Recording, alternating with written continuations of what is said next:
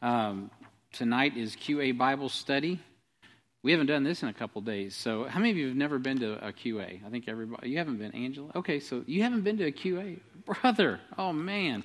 So now it's not as good. I'm not going to, I'm telling you, Randy did a great job with apologetics, so it might be like wah, wah, wah, so he's been like a fire hose, just really getting after it the last several weeks. Did a great job with that, and appreciate the work that what you can see. That's not everything, right? He's just giving you the highlights. So he's got a lot of work that's gone into that teaching, and appreciate everything that he has done, and also his example, just being a soldier and just pressing forward. And be praying for him. He just had an MRI as well, and it came back with a good, another good report. So we praise the Lord for that. And so if you haven't been to a QA before, this is what we do. I will tell you, we are coming up on another series before I jump into QA. I'll be doing, it's something we haven't done, but it's been on our list to do. We put it on in the last 7-year cycle. It's called Body Life. It was supposed to be like 2 weeks, but I think I'm going to end up stretching it out to probably 7 because I've got a lot to say about it. And I had a little curriculum that I had done before years ago. I haven't taught it actually in years, and I was going to bring it back out. But after looking it over, I really, God's just put it on my heart. And so I'm going to need a little time to put things together the way I want.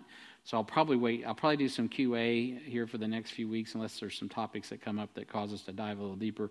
Up until October, I'll be getting back from some trips, and so without all the disruption, and I can just plow ahead through the rest of the year, get that knocked out as we get into the holiday season. All right, so that's the road ahead. So now let me give you the rules of engagement for QA. I have a mic here because people cannot hear you online or see you, right? So the camera's on. Is it on? Okay, camera's on. So welcome to HBF. If you're joining us online, we just had a season of prayer. We're glad that you're with us tonight. If you want to communicate with us and you're on YouTube, right? They can connect.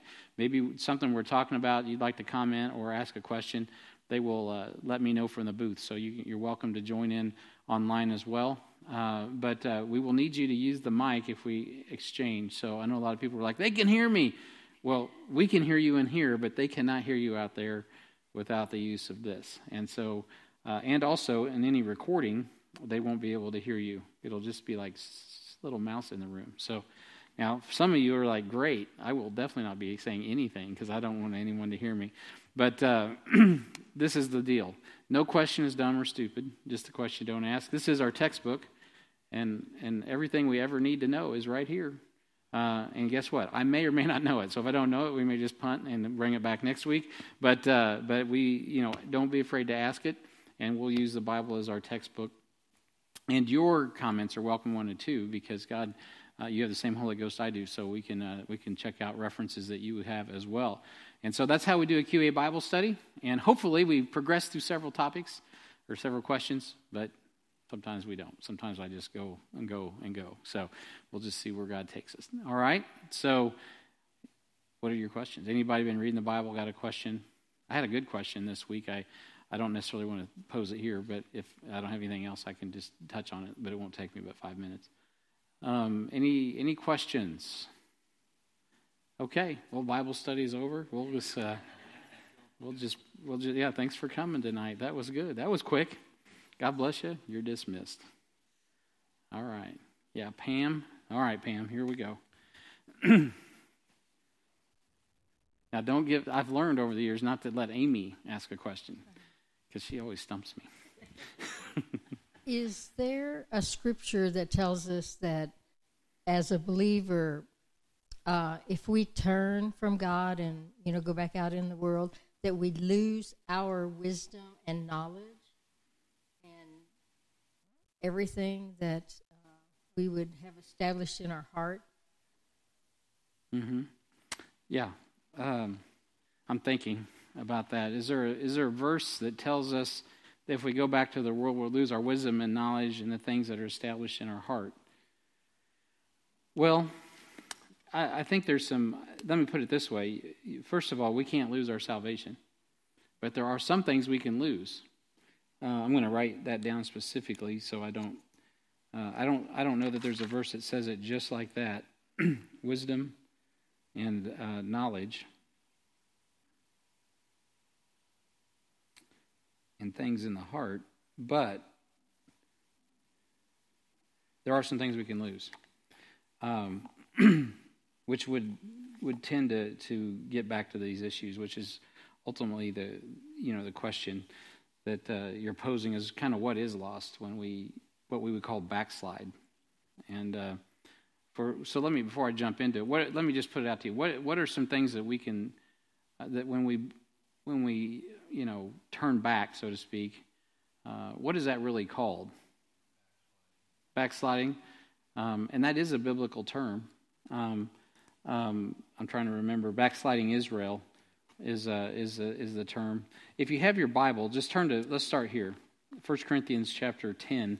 I'm going to take a different route, and you can be thinking about some things that you can lose. And if you come up with something, I've got a few things in my mind I could go to right away, but I want to just kind of set this up from maybe a different perspective than you might normally approach it.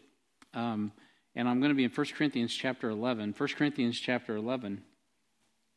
And I'll just start with this because it's a picture. And pictures are really a lot easier to understand at times than the book chapters and verses of which we'll get to in just a moment. But in regard to what you can lose and how you can lose it, there's a great admonition by the Apostle Paul talking to a church. And by the way, if you... well, I'll just hold what I'm going to say for just a second. That's how these things extrapolate, because then all these thoughts start building, and I'm in here for a long time. But let me just cut to the chase. So Paul here is admonishing the Corinthians for a good reason, and I'll get to that in just a moment, of what she's actually talking about, which is backsliding. Now, they're having some serious sin issues in the church at Corinth. And so he writes this to them as an admonition, right, to encourage them, to admonish them to follow the Lord. And he tells them, I'm sorry, I told you 1 Corinthians chapter 11. I meant 1 Corinthians chapter 10. And he says I'll just start in verse 1. He says, "Moreover, brethren, I would not have you to be ignorant that all our fathers were under the cloud and all passed through the sea and were all baptized unto Moses in the cloud and in the sea, and did all eat that same spiritual meat, and they did all drink that same spiritual drink, for they drank of that spiritual rock that followed them, and that rock was Christ." Now, if you know the story, as Paul is obviously writing to the Corinthians, this is we know from his writings this is like the second epistle. There were at least three, but they're in our Bible. There's first and second's what we have, and so they have a foundation already laid. Paul's already laid this. So, was there a rock that followed the nation of Israel? Let me ask you that. Like a physical rock. What's he talking about? What followed them? Well, yeah, there was a pillar, right? A fire, and there was a cloud, and that was the Lord. Now, that wasn't a rock, that was a pillar. So what he's saying is that rock, that pillar, that cloud that was Jesus. I mean, he was in the pillar and in the cloud, and he followed them. Capital R, proper noun. I mean, he's telling you this is his name. He's a rock. He's a rock. Okay, but verse 5: with many of them God was not well pleased, for they were overthrown in the wilderness. Now, this is where we're getting to for the question about when we backslide, what can we lose? Well, wisdom, knowledge, and what other things? Now, these things were our examples. I think specifically she said our heart. Now, these things were our examples to the intent that we should not lust after evil things as they also lusted. Right? So, lusting after evil things is not a good thing. Neither be ye idolaters, as some of them, as it is written, the people sat down to eat and drink and rose up to play. Neither let us commit fornication, as some of them committed and fell in one day, 23,000. Neither let us tempt Christ, as some of them also tempted, and were destroyed of serpents. Neither murmur ye, as some of them also murmured, and were destroyed of the destroyer. And this is heavy. Now all these things happen unto them in samples, and they are written for our admonition, upon whom the ends of the world are come. Now, let me pause there. So Paul is saying, and these folks, just like us, most of us know what happened in the wilderness to the nation of Israel as they forsook the teaching of God's word. They were, now just to be clear, we're not talking about people who don't know Jesus. The question is for people who do know Jesus. So we're starting with that point that these people are redeemed. They're born again. Their souls are sealed till the day of redemption. They cannot be unborn. They're not going to lose their salvation. But yet, Israel is the same way. Israel, you could individually lose your salvation, but as a nation, Israel is saved. Right? The promises to the nation of Israel, they have them, even to this day. Even though incredible tribulation is about to come upon them, even though, they're gonna, the temple will be rebuilt, the Antichrist is gonna make an appearance, the abomination of desolation, all that's gonna happen in Jerusalem, Israel. A lot of them are gonna go into perdition and literally burn in hell for all of eternity. But yet there will be a remnant. Romans 9-11. And yet God will establish that nation, and yet God will have 144,000 Jewish male virgins, and yes, he will come back, and he will literally fulfill all those Old Testament promises. Why? Because as Romans 9-11 teaches us, God has a plan for Israel. As a nation, they are saved, but boy, they've struggled. And boy, it's paid the price. And still going to pay the price from sins of the past. So there are consequences, which is your question in essence. What are the consequences of backsliding in essence? And I think this little list is good because he starts talking about, check this out. And this is kind of an overview perspective, but in 1 Corinthians 10, he's talking about baptizing. Now, he's not talking about going down by the river and dunking. He's talking about identification, which is one of the definitions of baptism. It is immersion, that's the actual technical word, but as you see it in context, it's always also about identifying. And so he's saying that when you cross through specifically, I'll just read what it says. He says, "Moreover, brethren, I would not that ye should be ignorant how all your fathers were under the cloud, right, and passed through the sea."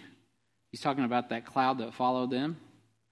And then they went through the Red Sea crossing, miraculous escape, just like us. And were all baptized unto Moses in the cloud and in the sea. They all identified with Moses. Ergo, the law was given to the nation of Israel. God had a covenant people through Moses and the law. And even though they already were, through Abraham, Isaac, and Jacob, and those promises were established in Genesis 12 up to that point, when we get to Exodus, there's a dispensation, right? A new way God dispenses his grace to this nation, and that is through the law of Moses. They become stewards of the law, and they represent the Lord. They become the people, even to this day, that represent the law of Moses to the world. That's why, but anyway, that's another story. I don't want to get off. Okay, so they have a responsibility, just like we have a responsibility. We're not under the law, right? We're under what? Grace, right? And we're to steward that, just as they were as a nation to steward the law, and still will steward the law. In the coming millennium, Jesus will rule and reign the planet from Jerusalem and the 12 tribes of Israel. They will be the law of the land, right? So God will fulfill his promises through them. So in the meantime, right, they're saved, but man, they've struggled. And there's consequences. So let's go back over this list. Now he's talking about that, and then he's interesting. Look at this in verse 3. So he's talking about baptism in an Old Testament. This is one of the 7 baptisms, which is another question. You might say, what are the 7 baptisms? Well, we could do that as a Bible study question. So this is one of them.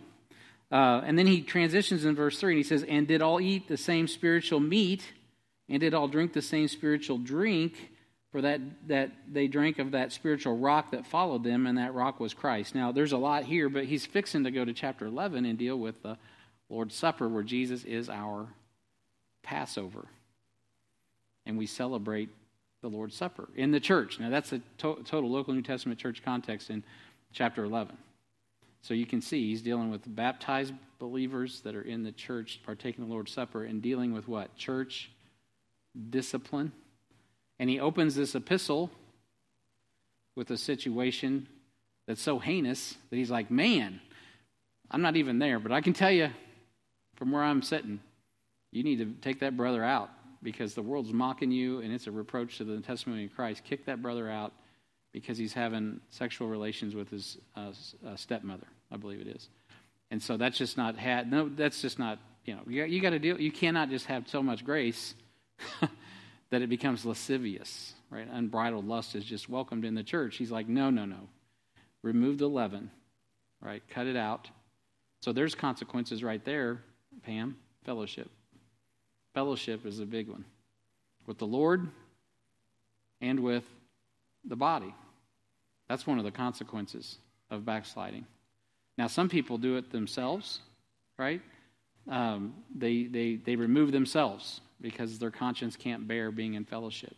How many of y'all have said, I don't really want to go to church because I'm convicted by my behavior and the Holy Ghost is convicting me. I just don't want to be around the believers. Not because they're bad, but because I'm bad. And you guys are so much better than me. So, no, there's been times in my life, and there's still times if I'm not walking in the Spirit, you don't really feel like fully engaging with the body. You don't just walk in bouncing around, hey, and just loving up on everybody. Why? Because inside you're just a complete hypocrite, right? You need to go to the woodshed with Jesus and get back in Psalms and say, Lord, I got a black heart. Go back and 1 John 1:9, and just in our heart, genuine repentance, getting our heart right? So fellowship, and let's just be honest. Can we do that at Bible study? Can we do that at church? I hope so. Right. So fellowship is the first place you're going to see it. That's the first thing that Paul points out to the Corinthians. And that's also one of the things that's hard. Of course, you all know, and I don't want to bring that up too much around here. We've had situations like that, but I don't want to highlight that because we've also had awesome reconciliation, which is also part of that. That's the good news. And so fellowship's the first thing that we lose. And before we now God is not going to leave you or forsake you. That's the promise. We know that. But I don't know about y'all. It can affect your prayer life. How you feel, let me put it this way. How you feel about your brothers and sisters and your relationship to the church could be a mirror image of how your relationship is with the Father in heaven. So fellowship, that's the answer, one of the answers. Fellowship's a big part of it. Without digging too deep, that's what happened. Just for those of you who want to go back, and maybe it'll generate more questions, but that would take you back to chapter 2. Let's see, chapter 4, yeah. No, chapter 5, isn't it? Chapter 5, number of death, yeah. So, yeah, it takes you back to chapter 5. And so Paul is actually saying, look, guys, we come together. The one thing that we do in Christ's absence is he has left the planet and he has indwelled us with the Spirit of God. We come together and we fellowship.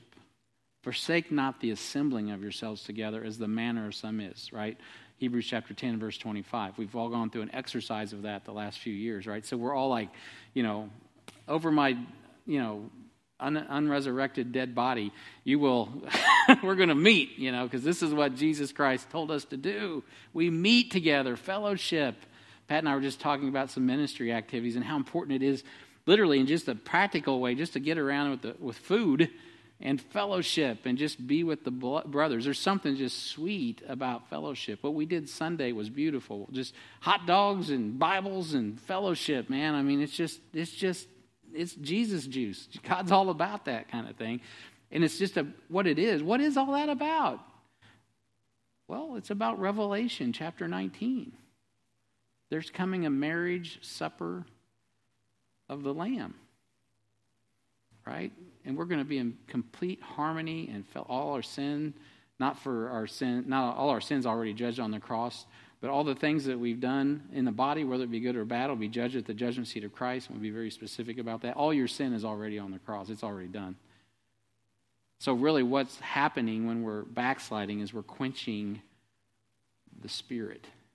Right? God wants you to engage in fellowship with Him, and part of that is with the body. Right? And so, man, you lose fellowship when you backslide. So the good thing about it is if you push yourself, how many of you, since none of you all other than me have backslidden and not felt comfortable around the body of Christ, so I'm the only one. I guess I'll have to answer this next question as well. Okay, there's more than one of us. Man, you guys are letting me know what a dirty dog I am. So have you ever come to church then and just pushed through?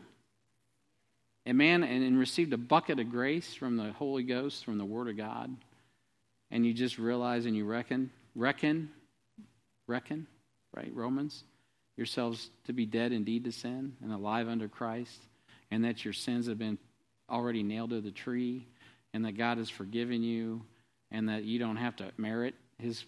All of a sudden you realize, man, this is all on me, and God's like, I know. What's your problem?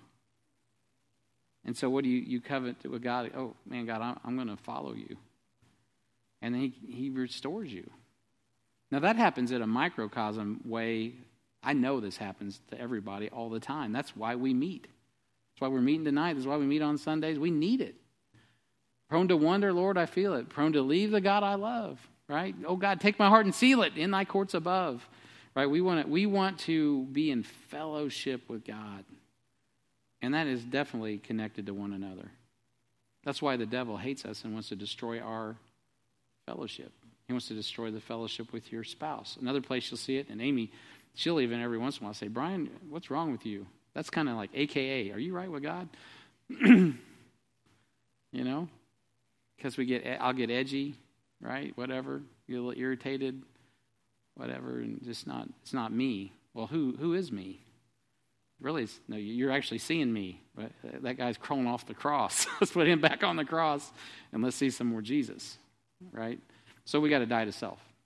So a lot of times, that's all I'm saying, right? We can realize what we're losing, which is fellowship, and that peace with God. Peace is the other one, which I can give you a short list here in a minute. I'm kind of dragging this out a little bit so we can really wade around in what can be lost. But fellowship's usually the first thing that you're going to notice.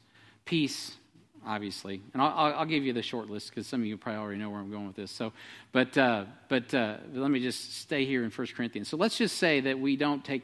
I'm going to give you all the. Well, let's go this. Let's do this. This is obviously, you can tell, extemporaneous. I don't have any plan. I'm just rolling. So forgive me if I'm confusing you. But let me give you another cross-reference, and then I want to come back to this. So hold me to coming back so I don't forsake the conclusion of the matter. But go over to Galatians, because the really short list that you'll see, and you lose really all of this at one time. But this is what will happen when we backslide. This is bottom line. And Pam, you probably knew this before you asked the question. But what can you lose? Well, the Bible tells us in Galatians 5:16, "This I say then, walk in the Spirit, and you shall not fulfill the lust of the flesh. For the flesh lusteth against the Spirit against the flesh, and these are contrary one to the other, so that you cannot do the things that you would." It sounds almost like what Paul was saying in Romans chapter 7, doesn't it? Right, the things I want to do, I can't do. He's going back and forth.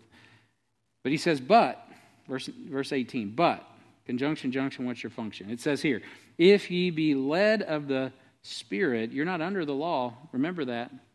Who has the law? Moses has the law. We got grace. We're free. Now the works of the flesh are manifest, which are these. This is the same list that he was getting into in 1 Corinthians 10, right? So let's quickly read through that. Adultery. Are you running around adultery? Yeah, you're not being led of the Spirit, even if you're born again. Fornication, that's sexual sin. Uncleanness, lasciviousness, which is unbridled lust. Idolatry, which is associated with covetousness in Colossians 3:5. Witchcraft, which is rebellion. Hatred, which is self-explanatory. Variance, which is discord among the brethren. Emulations, which is rivalries and jealousies. Wrath, right? You're ready to punch them in the face. Seditions, a lot. We just had a whole, January, it's sedition. You're trying to overthrow things and undermine things. Heresies, right? False teachings and misrepresenting the truth. Envyings, murders, drunkenness, revelings. Self-explanatory, and just whatever else, just such like, right? All that kind of stuff. Well, what is that? Well, that is the works. You like that? Works, not the fruit. It is the works of the flesh. That's what works out of the flesh. But, another conjunction. let me back up. So what does that do? What are you going to lose? Well, this is a big answer to your question here. Of which I tell you before, as I've also told you in time past, that they which do such things shall not inherit the kingdom of God. Now, a lot of people read that to say, well, then you've lost your salvation. Which brings up another question. Can you lose your salvation? Well, if you can't lose your salvation, then, and it says you can, but well, then what's that saying? Oh, that's right. You can lose your reward. What's an inheritance? Inheritance is what you receive. Let's just use it in a common vernacular, right? Like if you have a relative and they bequeath you a home, upon my death, I'm going to bequeath my kids 2601 Matt Street. And I write it in a will and testament, right? My son and my daughter, Elizabeth, they get my home at 2601 Matt Street in the event that I croak over dead, right? I bequeath that to them. That's their inheritance. And what they do with it's on them. However, it's conditional. I don't like the way you're, whatever. It's subjective. I don't have to bequeath them anything. Right? Inheritance. Well, Dad, I never have liked you. As a matter of fact, I just stole, I just took all the money out of your bank account and I punched Mom in the face on the way out the door. That might change the way I feel about bequeathing that house at 2601 Matt to my son. Does that change the fact that he's my son? No. Doesn't change anything about his relationship to me. He's still my son, but that doesn't mean I'm going to give him the house. You see what I'm saying? Well, God's entrusted to us his testimony. Just like my kids run around wherever they run around with the name of me on their back, on their jersey, or whatever they're doing. And they also represent, more importantly, they represent the Lord, just like you. And you represent your church because you identify with the Lord and through salvation and baptism. You publicly show that. You also then represent the church. That's why we have church discipline, by the way. All right, so you can lose your inheritance is my point. That's the short story long, is you can lose your inheritance. You can lose fellowship. Hopefully you quickly repent. But if you just continue in sin, that grace may abound. God forbid, how shall we, this is Romans chapter 6, how shall we continue in sin that grace may abound? I just butchered it. I had it going there for a minute. So, right, God forbid, how shall we continue in sin that grace may abound? Let me read, I just got to read that now because I'm frustrated with what I just said. So Romans chapter 6, Paul says, shall we continue in sin that grace may abound? God forbid, how shall we that are dead to sin live any longer therein? That's what I'm trying to say. And so, I think that's what it said. Let me get there. Yeah, that's exactly, I got it right. So, that's all I was trying to say. So if we continue to backslide, well, there's some things at risk. You'll lose your inheritance. And that's obviously, who's in position to tell you what you're going to get or not going to get? God. Is it me? No. It's not the pastors of our church. It's not the deacons, right? It is the Lord. And so that you'll answer for that, the judgment seat of Christ. So let's move on to the next verse in Galatians 5. Okay, so this is kind of getting more down to so you really got these extreme positions. And so verse 22, but the fruit of the Spirit is love, all 9 of them, love, joy, peace, long-suffering, gentleness, goodness, faith, meekness, temperance. Against such there is no law. That's the evidence that you're walking in the grace of God, right? And it's not fruits, plural, it is fruit, singular. So the evidence of the Spirit of God will be love, joy, peace, long-suffering, gentleness, goodness, faith, meekness, temperance. Against such there is no law. Now, I was just reading today my daily reading in James. And wisdom from above is first of all peaceable. Peaceable. And that goes in even in the tribulation when the chips are really down and it's tough. You're to be peaceable. As much as lieth in you, live peaceable with all men. The Lord is at hand. So the presence of Jesus Christ brings peace. Christ is in us. The fruit of the Spirit should be manifest. If it's not, it's because we are working in the flesh. We've allowed the flesh to take over instead of the Spirit. and we got to crucify. We got to reckon ourselves dead indeed to sin so we can be alive unto God. It's not that we're not alive, but we got to get the mind in us right. We got to let this mind be in us, which was also in Christ Jesus. The battle is in the mind. It's not in the flesh, it's in the mind. And believing what the Bible says about your flesh being already crucified, so that the power of the Spirit of God can have his course in us. So there's a point of coming to, literally, you have to, when you got, I don't know about you, when I got saved, I died to self, right? That's how I got saved. I just came to the place, I'm like, not my will, but thine be done. Whatever I understood about it in the context of salvation. And I received the gift of eternal life, ergo I received the gift of the Holy Ghost instantly. But that doesn't mean you just walk in the Spirit, right? Your flesh is right there to meet you. That's what Galatians is talking about. And so it takes time. Well, how do we get that straightened out? It's our mind. So there's our mind is messed up. When we are continually and perpetually backsliding, there's something going on in our mind that's affecting our heart, that's affecting our walk. And so we got to renew our mind. So what can we lose? Well, we just listed what is lost. Love. So if you're looking for a thermometer, again, we can go back to 1 Corinthians. What's Paul going to talk about in chapter 13? Charity, right? He's going to talk about love. Love is associated with joy, right, and peace. So those are all things that are internal, but they also work their way out. Long-suffering is tangible on the outside. Internally, you have love, joy, and peace, which the Spirit of God he's all about that. But that results in long-suffering with others, gentleness to others, goodness to others. And then there's some that relate to, the Word of God, faith, right? You believe what God's Word says. It affects your disposition, your meek, which is power under control. So you're able to apply Ephesians chapter 6, and you're not lording over your house, kicking your kids around, smacking your wife around. You're like, hey, you know what? I'm not going to provoke my children under wrath. I'm going to be meek. I'm under authority. I know I'm in authority. I don't need to prove my authority. I'm going to handle this the way Jesus would handle it, right? So it changes your disposition. There's meekness. So you can be temperate. The next thing, right? Temperate in all things. The Lord is at hand. And against that, there's no law. So the point is this: all of those things will be missing in your life and replaced with the other things on the other side of the page, or wherever the previous verse there in verse 19. So a lot of times we focus on the works of the flesh, but it's really a void of the priority of the Spirit. That's the real issue. The works of the flesh are going to be there. So it's not like, oh, I can't believe. Well, I promise you, if any of us allow our flesh to control us, we're going to look like the other side of that coin. That's just how it works. And so you can lose, practically speaking, when you're lacking, when you're quenching and grieving the Spirit, or grieving the Spirit.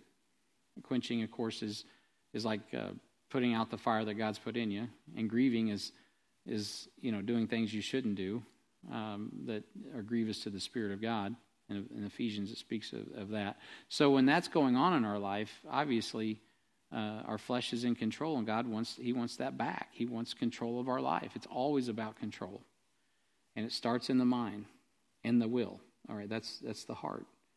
You can know all the right information, but not yield. That's a heart matter.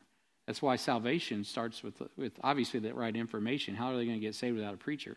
The gospel is the power of God into salvation, but it's got to be coupled with a heart that will receive it, right? And you got to yield. You got to submit. That's why he's called Lord. Call upon the name of the Lord, and you'll be saved. We don't need to run away. I'm all about God's grace and his love and all that, but at the end of the day, he's Lord. Don't get that wrong. He's at large and in charge. Okay, so someone who's backsliding and getting in that situation, Pam, obviously they're going to rebel. Rebellion's part of what we see in the works of the flesh. Fellowship's going to be affected. Love's going to be affected. Joy's going to be affected. Peace is going to be affected. It's going to be evident. They're not going to be long-suffering anymore, gentle anymore, good anymore. They're going to have no faith in the Bible anymore. All of these things become self-evident, as you know. So let me get back to 1 Corinthians chapter 10. There's a lot that can be lost if we continue. But that's not the most extreme thing that can be lost. the biggest thing that you can ever lose as a backslidden Christian is what I want to really point out, which is redundant and repeated in 1 Corinthians chapter 10, which is really the warning that Paul's putting out in general, and we get to it in chapter 11. And he says here in chapter 10 and verse 6 that, God wasn't well pleased with our picture, Old Testament picture of Israel. We've already established they're saved, already established God's got a plan for them. They're just like us in that regard as a nation. Well, we individually, God has a plan for us. You can't get out of heaven once you get saved. You're born again. But your inheritance can be affected. And so he says, now these things were, in verse 6, are examples to the intent that we should not lust after evil things as they also lusted, neither be idolaters, which is mentioned in Galatians as well, as some of them, as it is written, the people sat down to eat and drink, and they rose up to play. They were playing around, which is usually how backsliding happens, right?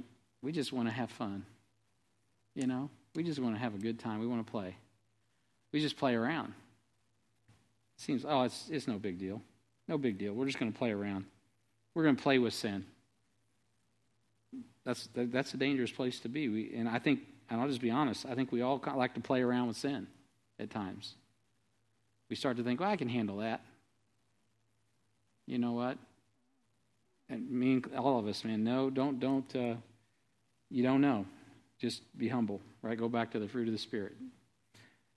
Don't play with sin. And then he says, neither be idolaters as some of them, as it is written, the people sat down to eat and drink and rose up to play. Oh, I already said that. They ate and they drank, and next thing you know, they're playing. Neither let us commit fornication, as some of them committed, and fell in one day 23,000. So now they're getting intimate with sin. Let's just put it that way. They were eating and drinking and playing. Now they're getting intimate. They're going to a whole new level. And the next thing you know, they're dead. There's death. People are losing their life. People start to lose their life. Now you think, oh man, I haven't killed anybody. You know what we really don't know is what we're missing while we're walking in the flesh, doing the works of the flesh.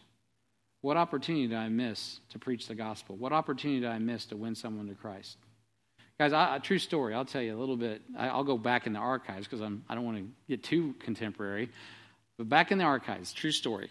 Amy and I were at a party for my job, and we spent the night at this hotel, and I just wasn't walking in the Spirit. And I got up that morning, and I was wrestling with everything we're talking about.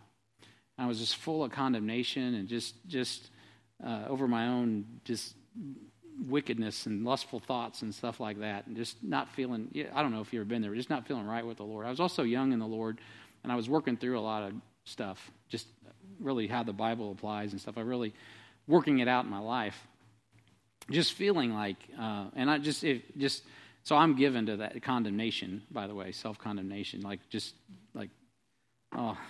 not worthy, just kind of just feeling like useless. Anybody ever been there? Just like, man, I cannot be serious.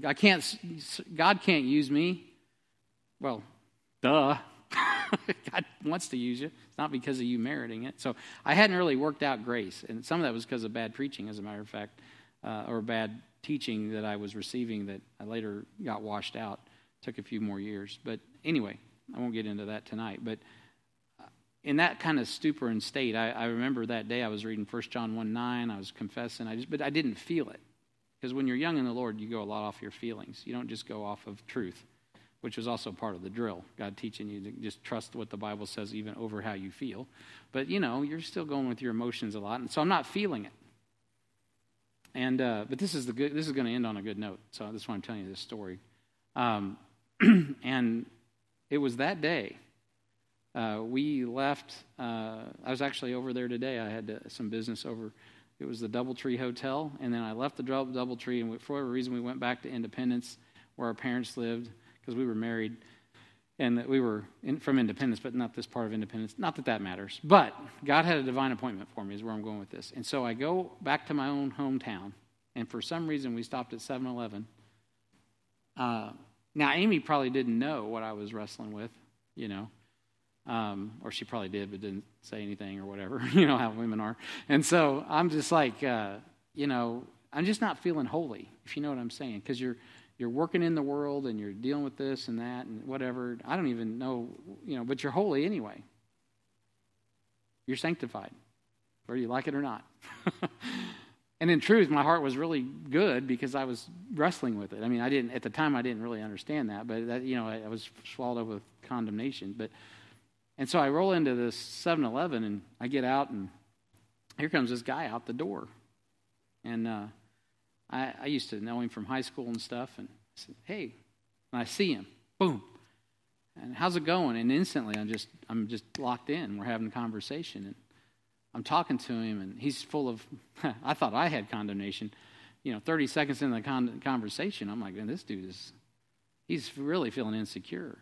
He just married his young wife and she's a few years younger than him, just I think senior in high school, still in high school. He's a couple of years out of high school. And and it's like I'm talking to him and all of a sudden I'm like, man, this guy needs Jesus. I say, hey, brother. I don't call him brother because he's not a brother. I don't want to say his name because you know him. But anyway, I say, hey, can I share with you, I think I gave him a track. I said, can I give you a track or whatever? I gave him a track that I had on me. And I started witnessing to him. I don't remember all the particulars. I just laid out the gospel there on the concrete in front of 7-Eleven 24 in Susquehanna. And he received it. You could tell his heart was open. And he needed something, and it was not me. He needed Jesus. And so we made an appointment. I said, hey, could we come and pick this up later? And so, yeah. So anyway, make a long story short, we went over there and busted the word with them, and they got saved, both of them. And so, and that, by the way, that couple, I will tell you their name, is Big Bill Johnston and Carolyn Johnston. So, bam, they got saved, And so, and that began a whole other discipleship process. But anyway, the point of telling you all of that was an opportunity. And I almost missed it. Because I was beating myself over sin that was confessed hours earlier. It was under the blood and gone. And thank God. We always say thank heaven for 7-Eleven. So in his providence, God led me to this divine appointment. In large part, even to this day when I see Bill, it's a reminder, not of my sin, but of God's grace. And the opportunity that I could have missed if I'd have been swallowed up with overmuch sorrow. And so learning how to deal, I'm just talking about dealing with sin. Sorry, I've kind of gone off a little bit. But you can lose, my point is, one of the biggest things you can lose with sin is opportunity. Not that the opportunities aren't there, but you can miss them because you're consumed with you. It's not, what God taught me that day is, Brian, it ain't about you. There's people that got real issues that need Jesus. You need to get out of yourself and get into me and be about me, so that get your mind right, boy. Your problem is you are all messed up in your mind and your heart, and I needed in my mind renewed. And some of that, again, I come to find out later, was because I wasn't reckoning myself dead indeed to sin. I was giving sin too much esteem, and the Spirit of God not enough. And so God really helped me with that later. So you lose opportunity. Now, what we see here in 1 Corinthians 10 is that's really what Paul's saying, is that these folks are messing up. And now it's starting to cost lives. People's lives are being lost. So it's like, well, what could happen to me? Well, frankly, you're saved. Who gives a rip what happens to you? What about the lost people that aren't getting saved? Because you're so consumed with the flesh. So now we're dealing with people that dress up and go to church, but they're still walking in the flesh. And they're just covering it up. They're hypocrites. Okay, they're still not leading people to Christ either. All right, so you see what I'm saying. People start dying. And so you move on down. Let's just keep looking. So neither let us tempt, verse 9, Christ, as some of them also tempted and were destroyed of serpents. So now we have, of course, this is the Numbers 14, I believe is the chapter, where the serpents come out, fiery serpents, and Jesus, or we put up the serpent on a stick, again, tying us back into Galatians and how look and live. Again, the old hymn, look and live, my brothers, look and live, my brothers. How's that go? Look to Jesus now and live. It's recorded in his word, hallelujah. Yeah, it's only that you look and live. How many of you know that hymn? Oh my goodness, like 2 of you. Ron, can we sing that on Sunday night? Look and live. We got to sing that song, Numbers 14. Look and live. You know that song, Jamie? Oh, it's recorded in his word. Hallelujah. Is it 18 or 14? Yeah, it's divisible by 4. I don't know. There's a 4 or an 8 in it. Anyway, 4 doesn't go into 18. Maybe 4.5. But anyway, so my point is that how do they get out of that? Well, they look to Jesus, who became sin for us, who knew no sin, that we might be made the righteousness of God, right? So Numbers, I got it in my text here, Numbers 12, 1 through 12 is where that would be found, I believe. If I got I've got that's the murmuring. That's the next verse. So,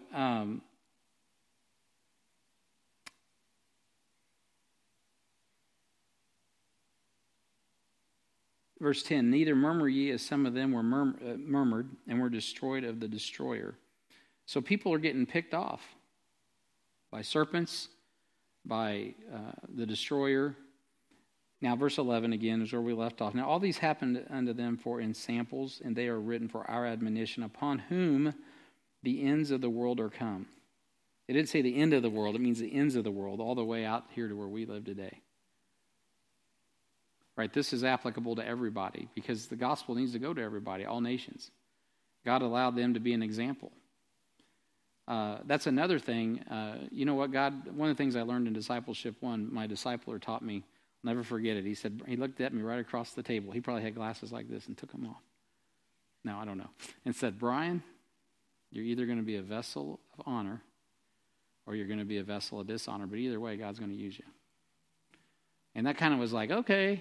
And I just thought about it. And then I was in shepherd school, and Alan Shelby was teaching, and he did a whole message on poopy pots and being a poopy pot, meaning a bedpan from the Old Testament. And I remember sitting there thinking, oh, now I get this vessel of honor, dishonor thing. Really good. I'm getting it, Lord. I'm getting it.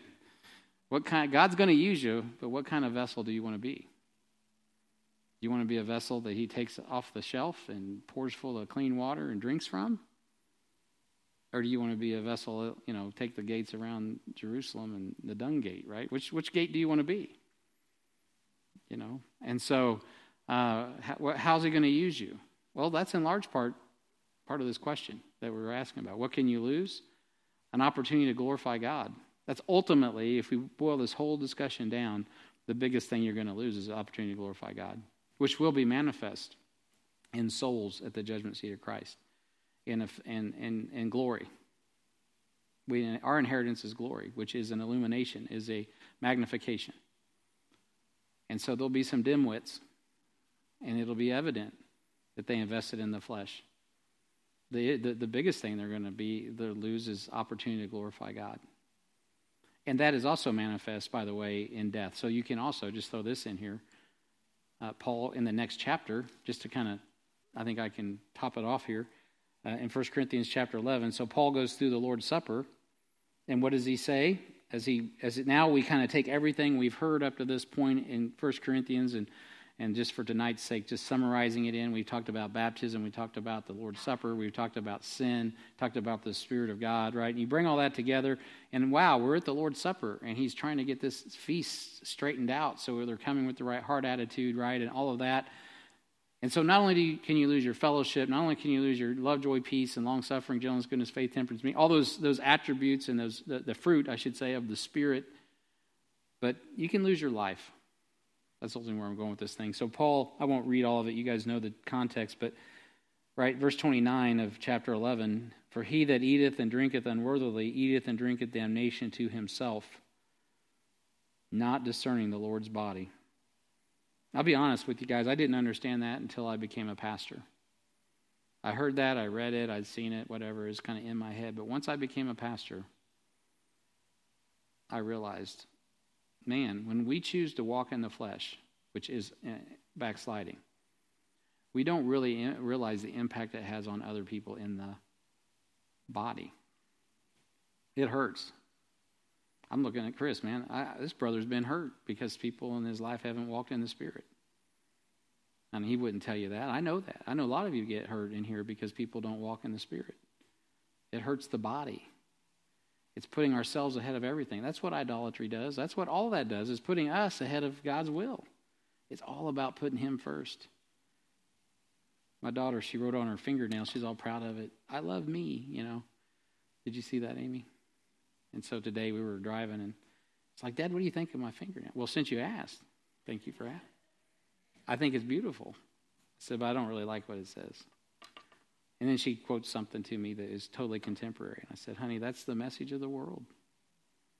I said, "I'd like it a lot better if it says, I love God, and then I love others." She says, "Yeah, but Dad, you're supposed to love yourself." I said, "Honey, that's what the world's telling you." I said, "Honestly, you're supposed to love God and others and put yourself third at least." It's like this "I am second." Ever since that's come out, I'm like, "I am second? What do you mean? Let's put I'm last." Right? We don't want to be second. Right? Love God, love others, at least be third. Right? That's the mindset that we're to have. That's a teaching point. I'm not throwing my daughter under the bus. I'm just saying that's the message of the world, right? It's all about me. It's all about me. But when you get saved, it isn't about you. It's about God, and it's about others. And then it's about joy comes from Jesus, others, and yourself. And that's what 1 John says. "These things are right unto you, that your joy may be full." Love, let me see, where's that joy come from? Love, joy, peace. That's the fruit of the Spirit. So you can lose all of that. You can lose your joy. You can lose your peace.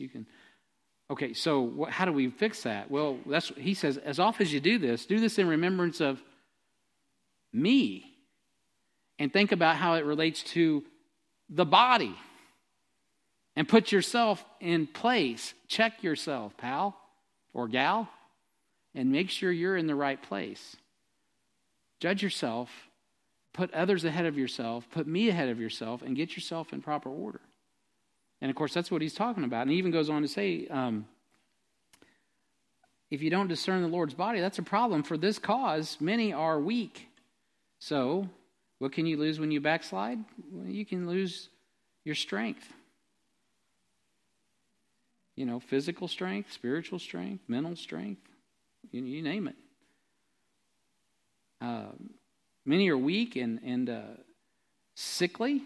You can lose your health. You know. And hey, I'm guilty of gluttony. Let's just talk about it. If I don't repent and quit eating ice cream late, man, I'm gonna have problems with my esophagus. If I don't repent and not eat too many carbs or curb my appetite, I'm going to have a bad liver, have to have a biopsy. These are realities of me not telling my flesh no. Right? So it's not even dark, deep stuff. It's stuff that God tells you, "Brian, stop it. Put others ahead of yourself. You're going to die too young and lose opportunity. You say you want to run the race, but you're going to be in shape to run it." Right?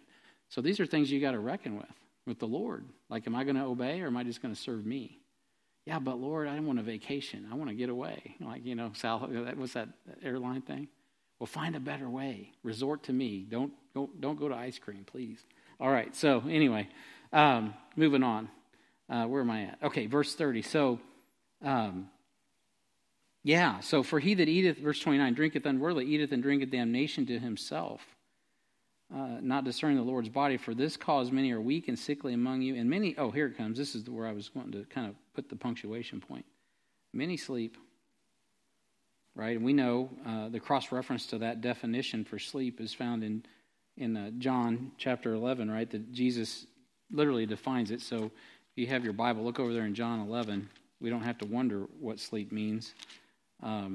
Jesus dealing with Lazarus, he tells the disciples, so this is a word that gets defined by Jesus, just to make this clear. This isn't a scholar's decision. This is what Jesus said, because sleep meant sleep even in the first century when it was spoken.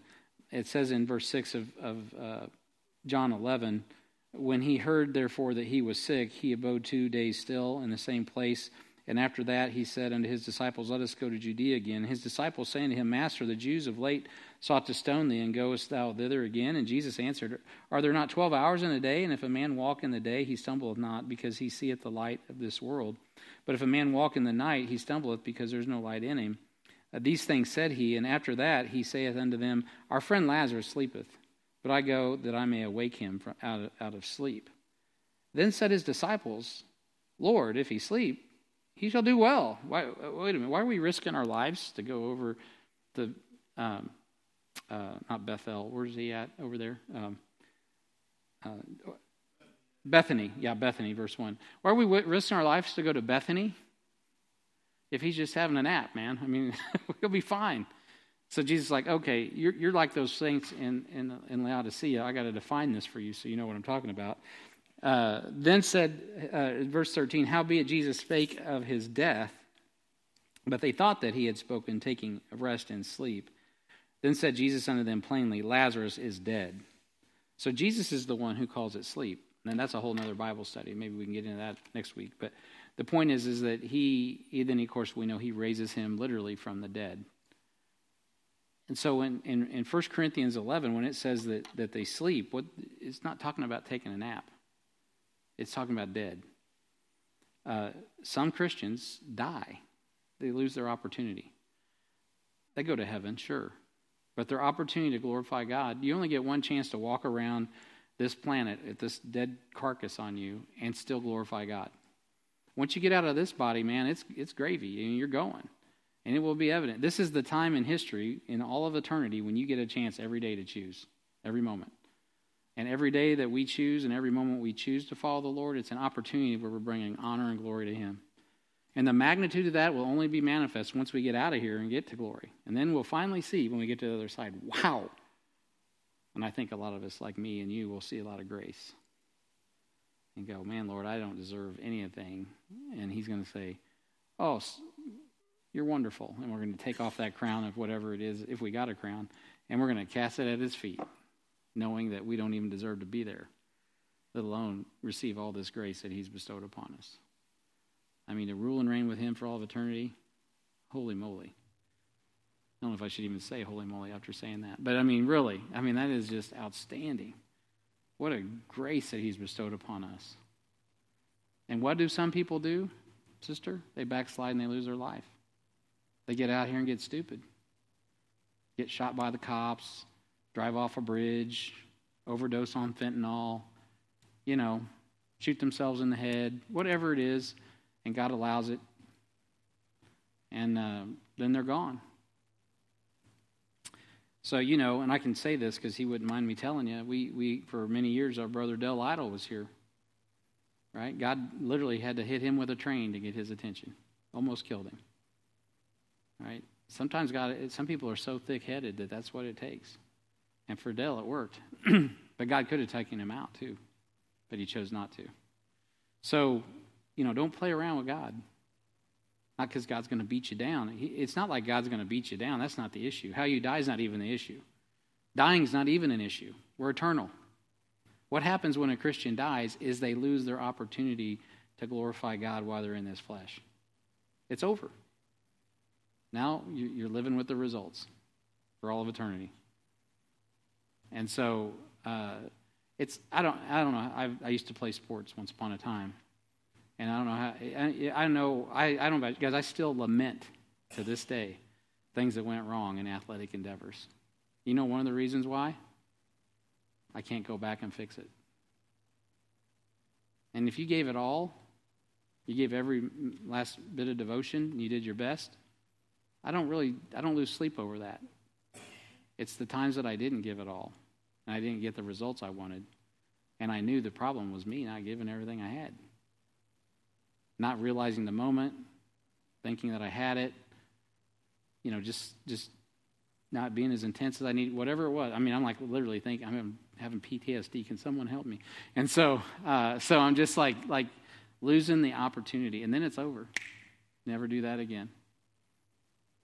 And I've got moments. It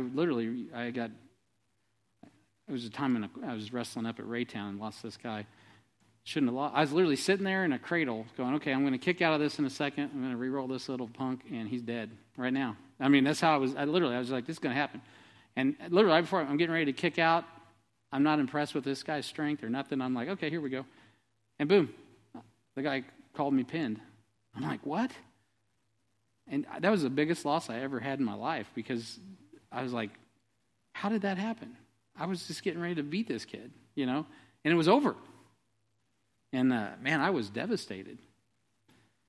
Why? It wasn't because it'd be different if it was just like I just didn't try hard enough. I mean, that should not be an L. What in the world, And I just really, whose problem was that? It was mine. And I think there's a lot of Christians that are going to be loafing. I'll get to it. I'll get to it. I'll get to it.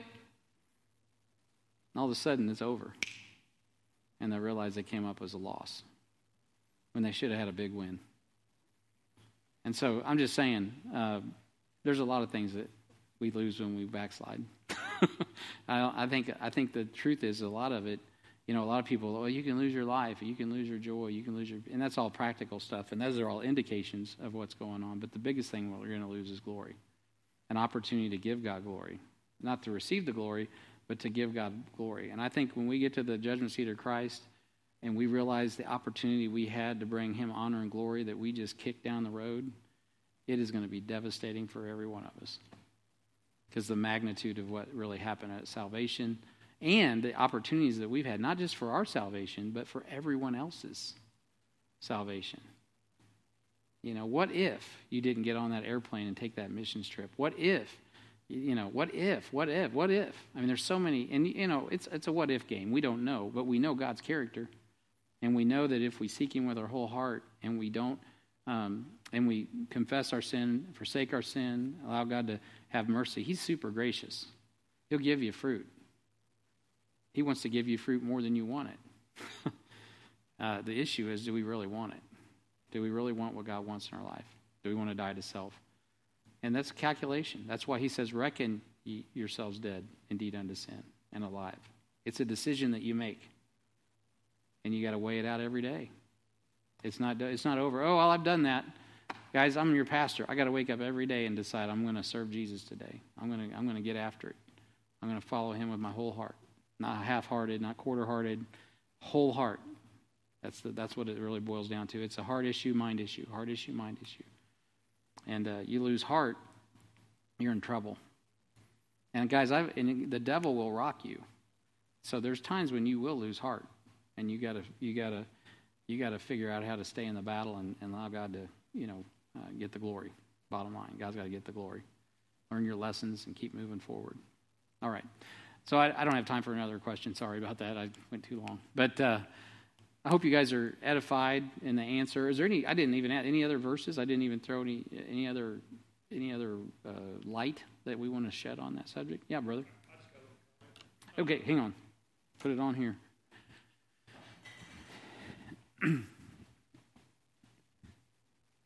So Pam asked if we can lose knowledge and wisdom, and so you kind of talked about like the things that we can lose, but like if you've been saved and you know anything about Scripture, I don't think you would necessarily. It doesn't seem like you would lose like the knowledge of that, because like the Holy Spirit would use that to convict you.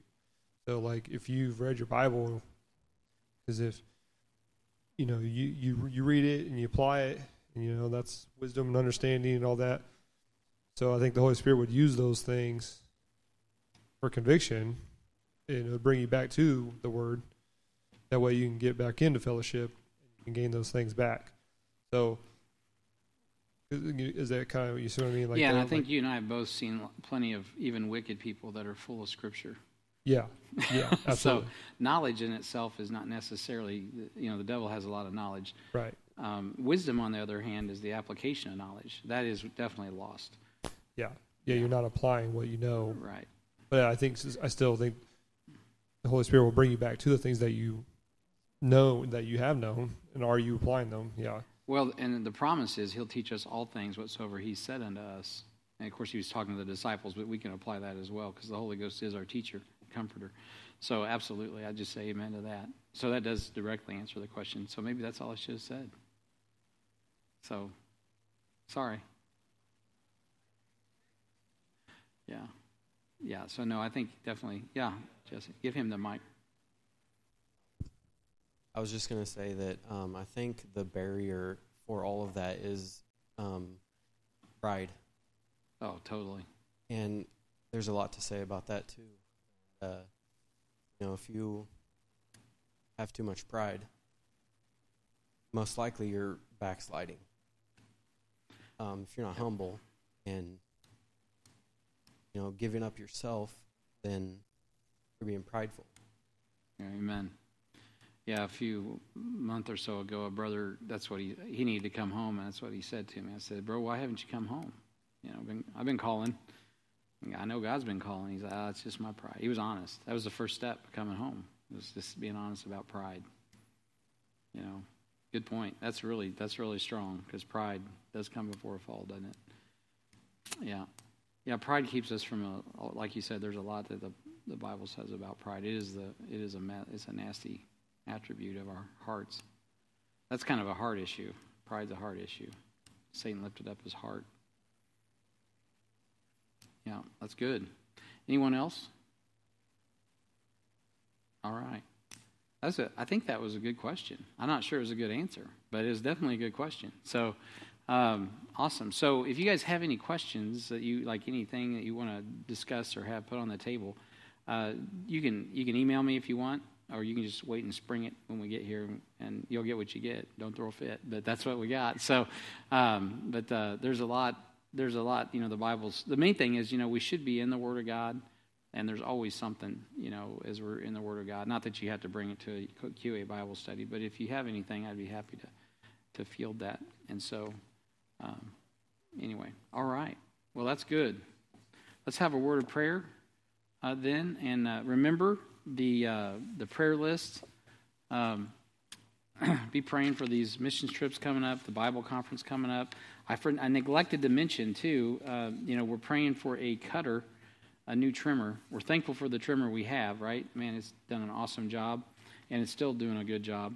So, but it fails frequently, and it's becoming problematic at times. So we really need a more reliable trimmer, especially to do the workload that's being given to us by Bearing Precious Seed. So I'd ask that you pray for that. I was convicted the other day about the issue of prayer.